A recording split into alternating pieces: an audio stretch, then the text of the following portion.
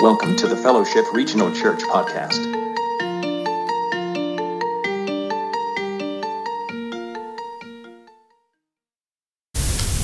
Hopefully, through this sermon series, what we can do is we can look at some of these interactions that Jesus has, and piece by piece, story by story, maybe we can begin to see and feel and hear what they were hearing then. By taking some of these simple stories and peeling back the layers a little bit, putting a little narrative to them, and then seeing what is it that they saw. Maybe that would have changed me as well. Last week we talked about the leper or the man with leprosy. What we talked about was that Jesus saw him as a man who had leprosy. All week long I've been saying this phrase. I'm not a crap individual. I'm a good guy standing at a crap booth. Like Matthew, in Matthew chapter 9. When Jesus comes and calls him, he is Matthew, a man named Matthew at a tax collector's booth. I am not a bad person. I'm just a person who sometimes stands at a crap booth. And that's kind of the same thing. This series, or this sermon, we're going to look at a different story. This story actually takes place just prior to the story of Jesus interacting with the man with leprosy that we talked about last week. So, let me read you a part of this. This is in Luke chapter 5.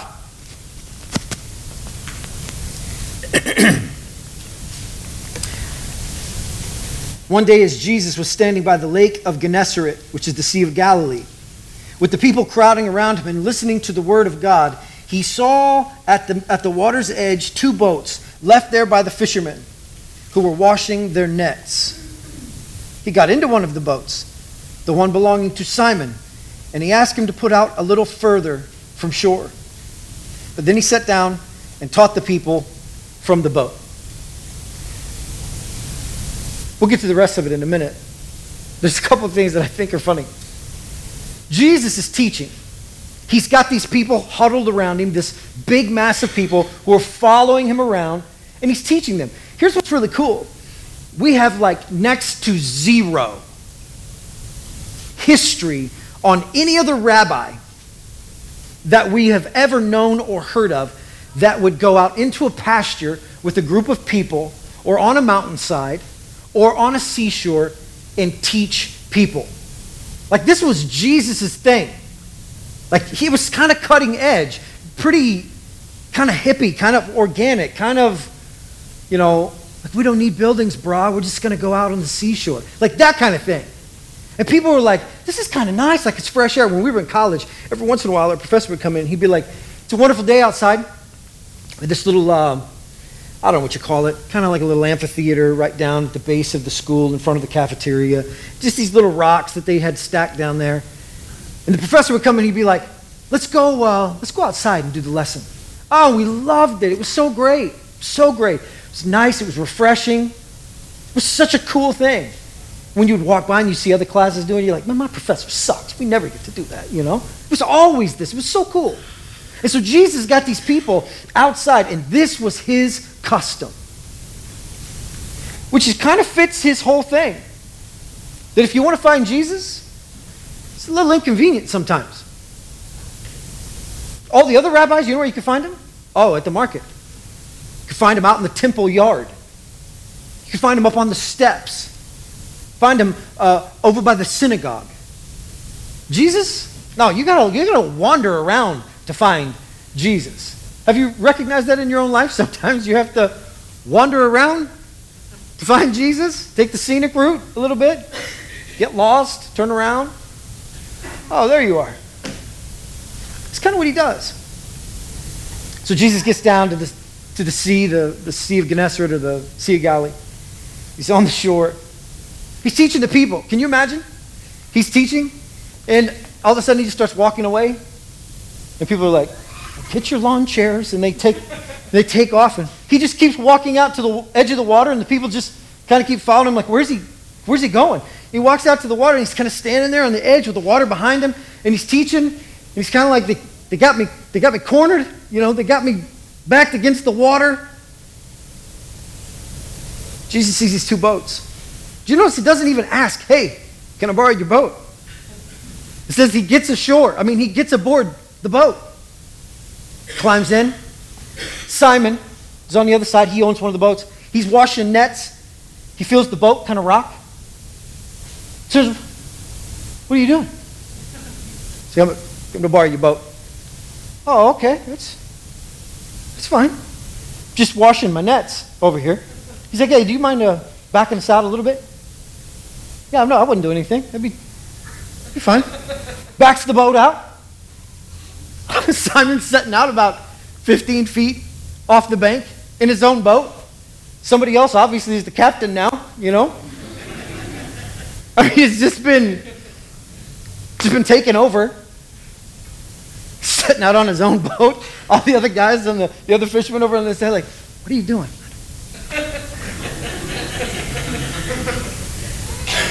He's in the boat.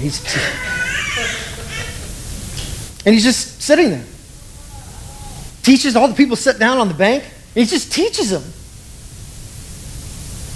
It's interesting. It says that they are washing their nets. It says when they show up, these guys are washing their nets. That's a clue. That's a clue. That tells us something very, very important. Peter will then confirm our suspicions in a second. If you're washing your nets in the morning, you always wash your nets when you're done fishing.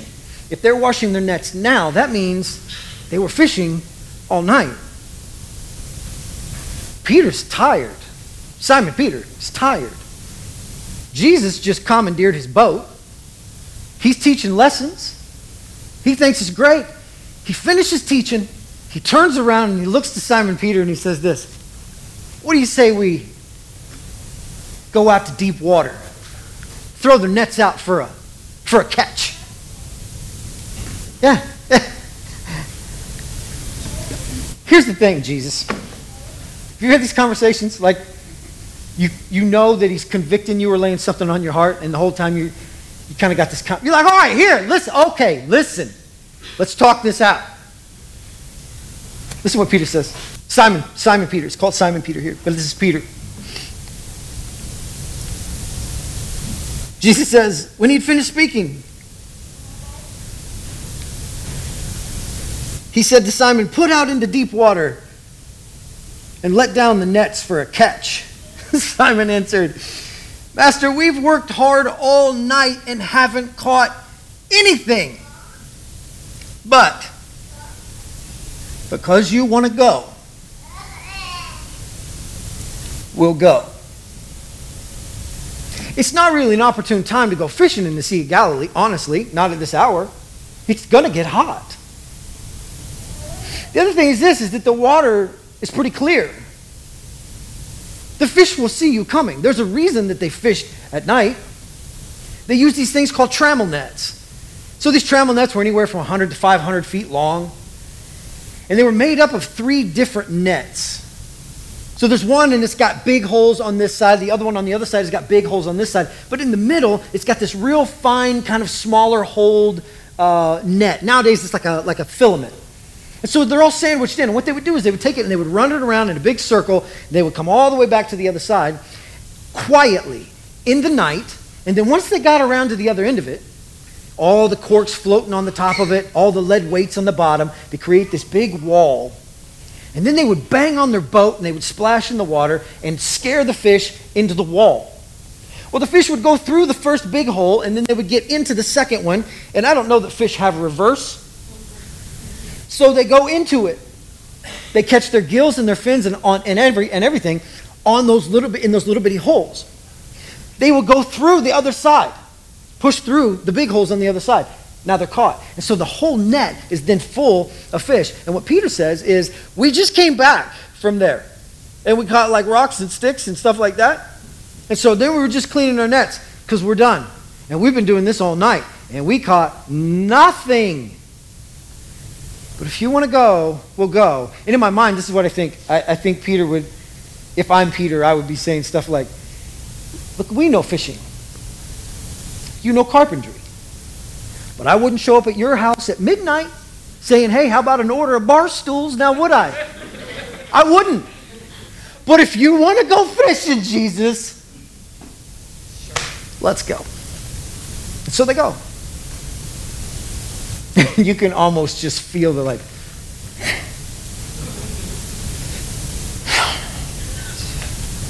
commandeer my boat for Sunday school. And they let down the nets. While they're rowing, to get into that place, let me tell you a story. Simon Peter has history with Jesus. They already knew each other.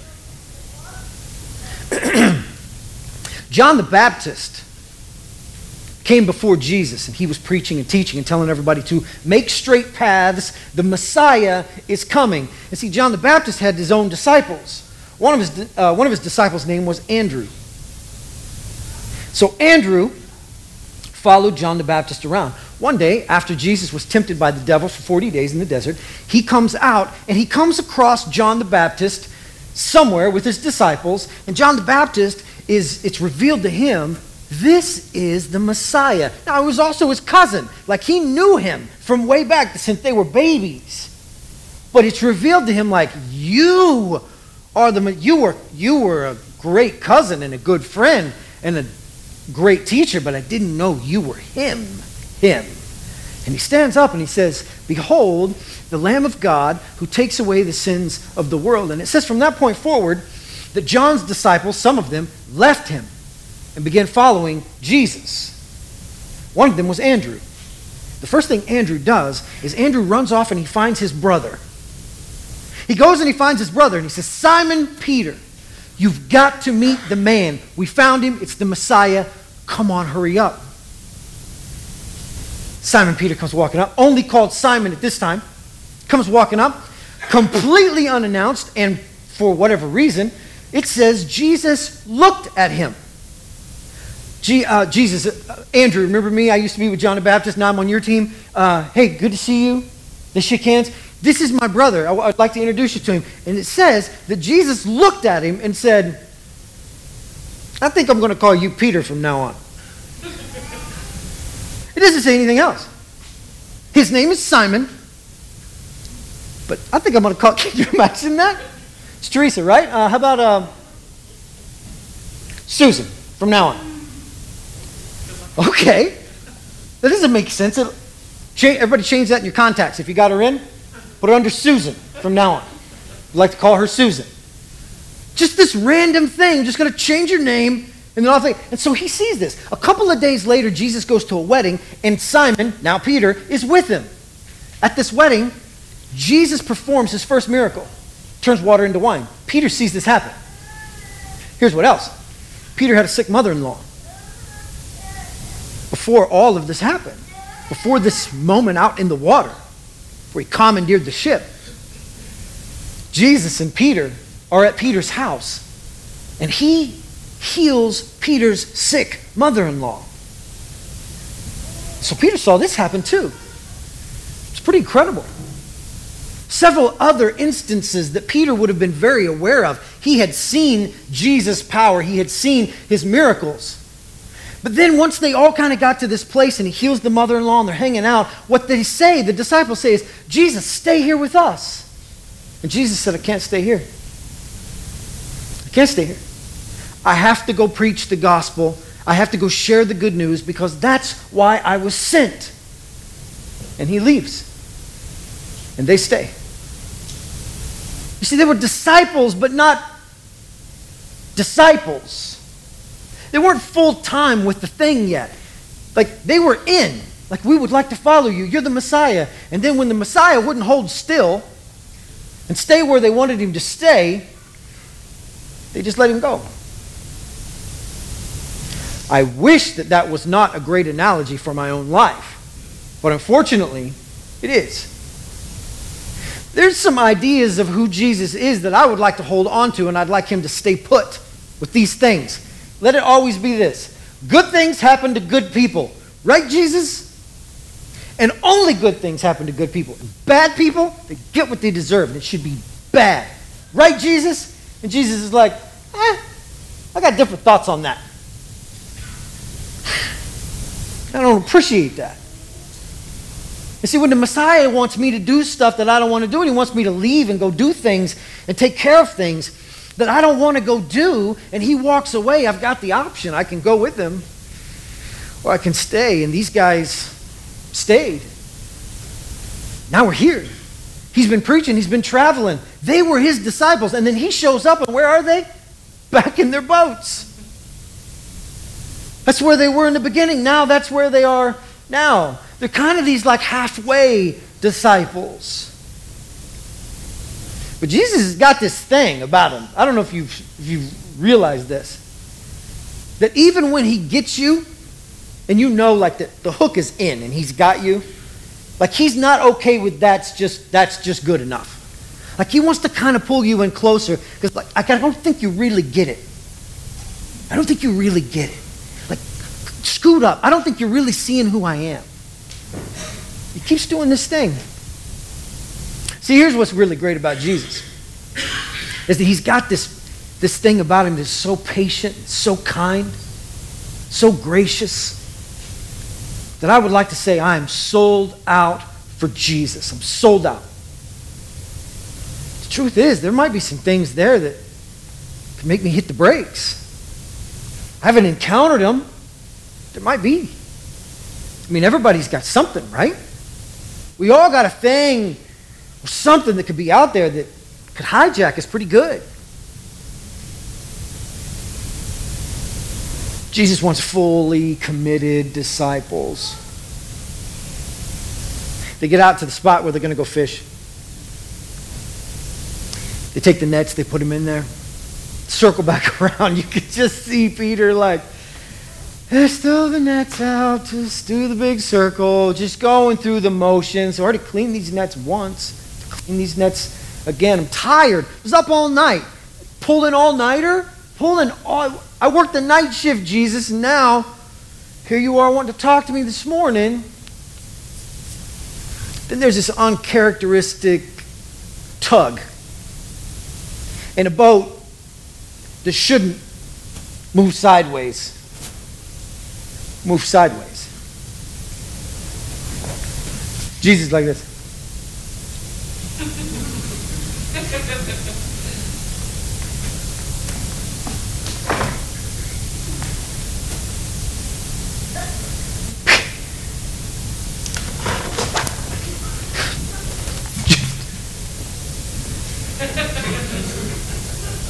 Just like they grab the other end, begin to pull at it. The whole thing drifts. Just moves the whole boat sideways. These boats, these fishing vessels that they're talking about, 27 feet long, about 7.5 feet wide.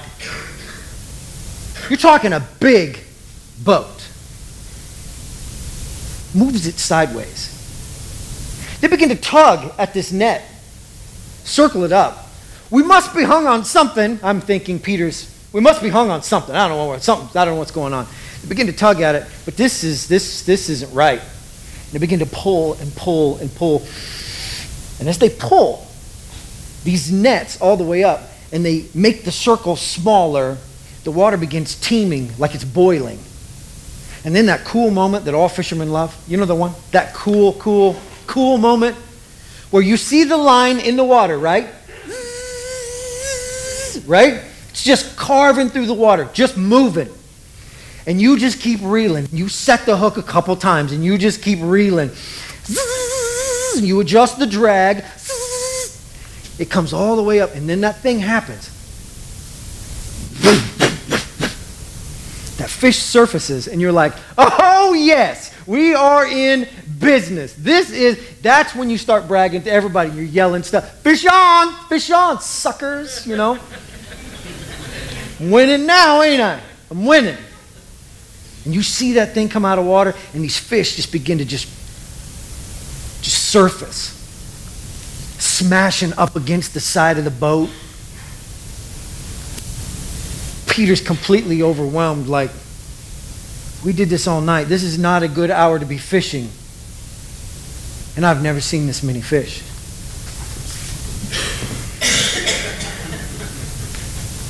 It says they signal to the other boat because They need help. The other boat comes, like, what are these idiots doing? They went out in the middle of the day, got the nets hung up. What are you doing? They come out there and they realize, this is something. Are you serious? Right now? They get all the fish that they can get. They pull these nets up piece by piece, taking every fish out one by one. They get them all up in the boat. One boat is completely full. They got to pass the nets over to the other side. The other boat gets it. They fill their boat completely up. These boats are so full of fish that they are threatening to capsize. These things are sinking down. The water level is up on the edge. Waters just don't don't move. Wow, every move, shh, water's coming in. They get them back to the shore.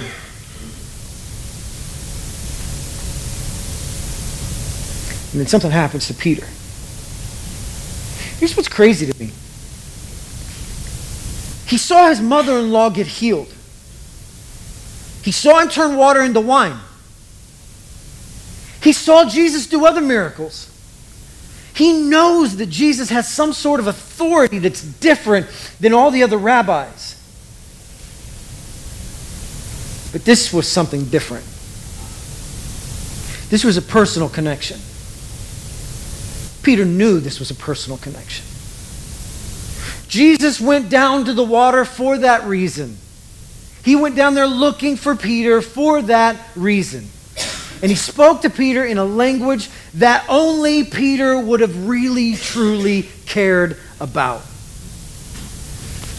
I can tell you, if you want to speak my language, if Jesus wants to speak my language, when I go home today, do you know what will be in my garage? A Porsche 911.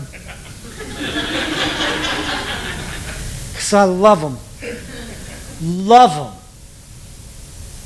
If he wants to speak, if there's a Porsche, Lord, what do you want? What do you want from me? Peter's response is really cool, though. And I think we can learn something from it. He doesn't look up and say, we have never caught this many fish. We should go tomorrow. That's not what he says. He's in a fishing business. Simon and his brother Andrew, and so are James and John, the sons of Zebedee. They're all partners in the fishing business. It would make sense for them to be like, well, let's get these dudes to market. Let's make some dollars on this thing. But that's not Peter's response. You see, Jesus is the kind of Savior that shows up in your life, and all the good blessings in your life begin to pale in comparison to simply knowing Him. Peter falls down on his knees in front of Jesus, and he says, "Get away from me, Lord. Get away from me. I am a detestable man." The word is sinful. The Greek is detestable. Lord, go away from me. When you ask me, in my mind, this is what I see Peter thinking. When you ask me, hey, can I borrow your boat for a second? Like my heart was so bitter towards you because I was tired, whiny. You asking me to do something, and I already did something today, and I didn't want to do anything else. Then when you wanted to go fishing, I was like, this guy knows nothing about fishing. But when you asked me to follow you, and I didn't. You said you were going to go do that and share the good news, and I didn't go. And it was because of my own blind excuses and my own lack of faith and my own laziness and my own fears and my own worries and my own responsibilities, because I've got a family and I've got a wife and her mother's sick and I've got this job and the business is going well. It just seems like you were just kind of an inconvenience, Jesus, but I was wrong. I was wrong. You should not be around me. Go away from me, for I am a detestable man. Peter's faith was as empty as last night's nets.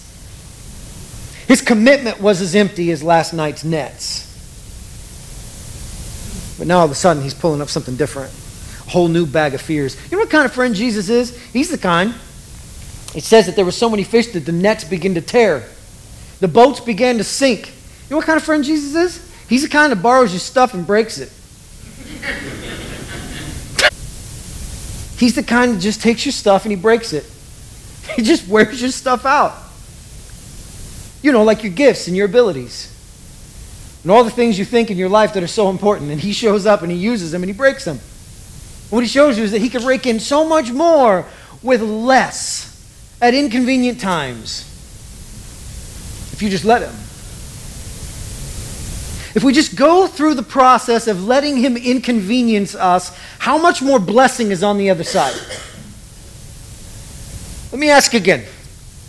If we go through the process of letting Jesus inconvenience us just a little bit, how much blessing is on the other side? Lord, I want to go out with my friends and I want to go do this stuff that they're doing. And yes, it's a little bit off color. And yes, it's not ideal. And yes, we shouldn't. But I want to. What if we let him inconvenience us in that? Okay, you know what? I'm not going to go. What blessing is on the other side? What blessing is on the other side of that? What if we let him inconvenience us? You know those selfish moments that husbands and wives have? Oh, maybe it's only at my house? Oh, okay, fine. These selfish moments to where I want to be selfish because I'm tired. I don't want to drag my nets out for her. It's like, hey, wanna? I'm like, no, don't want to. She wants to go drag nets around in the yard and do all kinds. No, I don't want to. I don't want to. Tired. Just sit down. I just sat down. It's a great one, isn't it? Just sit down. I didn't sit down all day. I've been standing all day long. Just sit down. You're going to come in? Just sit down. Those inconvenient moments, I decide, you know what? Okay, I'm going to drag my freaking nets out one more time for her. What blessings on the other side of that? Longer marriage? More peace? Does the Holy Spirit then infuse my family with a new spirit of service? One that changes my kids? Is that what's on the other side of the inconvenience? I hope not. I lost that one. If we just let him inconvenience us a little, then what? What do we become? How does it change us? How does it change us as a family? Peter's nets come over the side of the boat. He's got a whole brand new set of problems now. Because now he's in the boat with God. And he knows it. Like, sorry about that whole net thing. In the boat with God. And you know this is true. You know that he understands that. Because Jesus' words to him are this. Do not fear. The word is phobia. Do not have phobia of me. It'd be very easy to. You've just realized you've been smarting off to the Almighty. Undercover. You don't even know him. You piped off a few things to him, like under your breath, you know? And all of a sudden it's like, my bad. Doesn't really cover it, you know? And Jesus looks at him and he goes, do not fear. Peter's like, too late. Too late. I am already fear. And then he looks at him and he says this, I'm going to make you a fisher of men.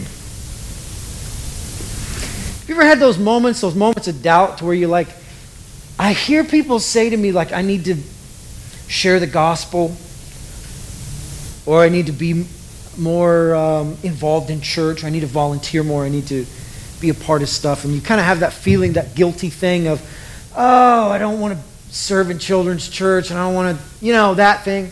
I don't want to.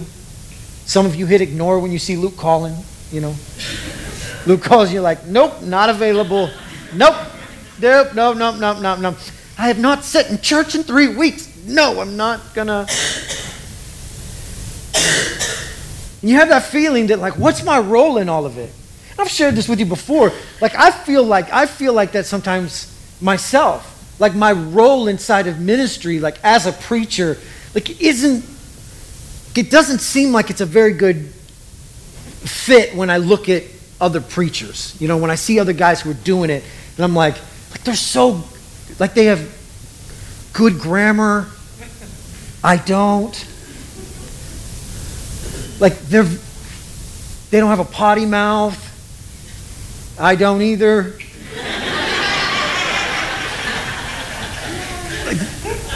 Like they don't take scripture and make it, they don't mess with it, you know, and I do, and I color on it. And I think, this is not, you don't think you're supposed to do this. Like, people don't do this. I don't think you're supposed, and you feel that deal. Like that pressure, or you look at your job or your position and you think, what is my role? Like, how am I supposed to do more for God when, like, what I'm doing right now, like, I don't have the education to go do something else. There's no rabbi has come by and commandeered my business and told me, nothing like that has happened. Like, how do I find my place in all of this? Like, I just don't feel like I've got what it takes to share with somebody else the story of Jesus or the good news. And what Peter is feeling, I think, is that same thing. And then I think what Jesus says to him is this: see all these fish? You're going to catch men like that. You're going to catch men like that. You know what's interesting to me? Is that Jesus didn't say the thing that I would have said if I were Jesus. Stick with me, champion. We can do this all day. Only with people. Because that's the kind of cocky stuff I would have said. But that's not what he says. What he says to him is, I'm going to make you a fisher of men. Not this stick with me. I'll show you how it's done. No. I'm going to make you that. I'm going to make you that. This is a common man. I'm going to make you fisher of men. It takes Peter a little while to get that whole boat thing out of his system, that whole fishing thing out of his system. When Christ is crucified and then resurrected, the disciples begin to waver. You know where we find Peter next? Back on his boat. Don't you have that thing you run to, that place you go to?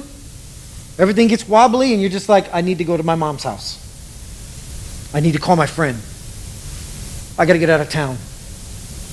Peter, it's the boat. I just got to get on the boat. I just got to get on the bike. Just got to get in the boat. Jesus comes to him at that point. He reinstates him. Says, Peter, do you love me?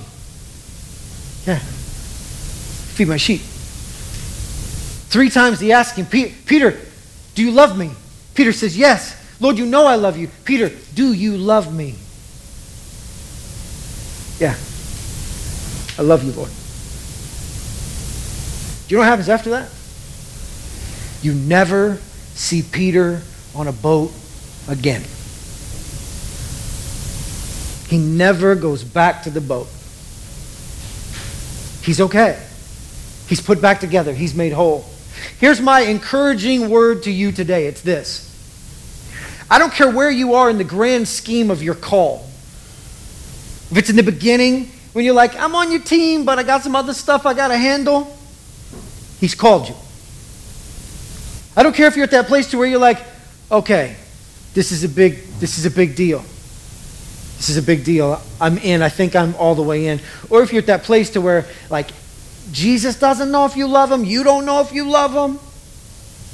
You're wobbly. Everything feels completely out of sorts. Let me tell you this, that it is a process.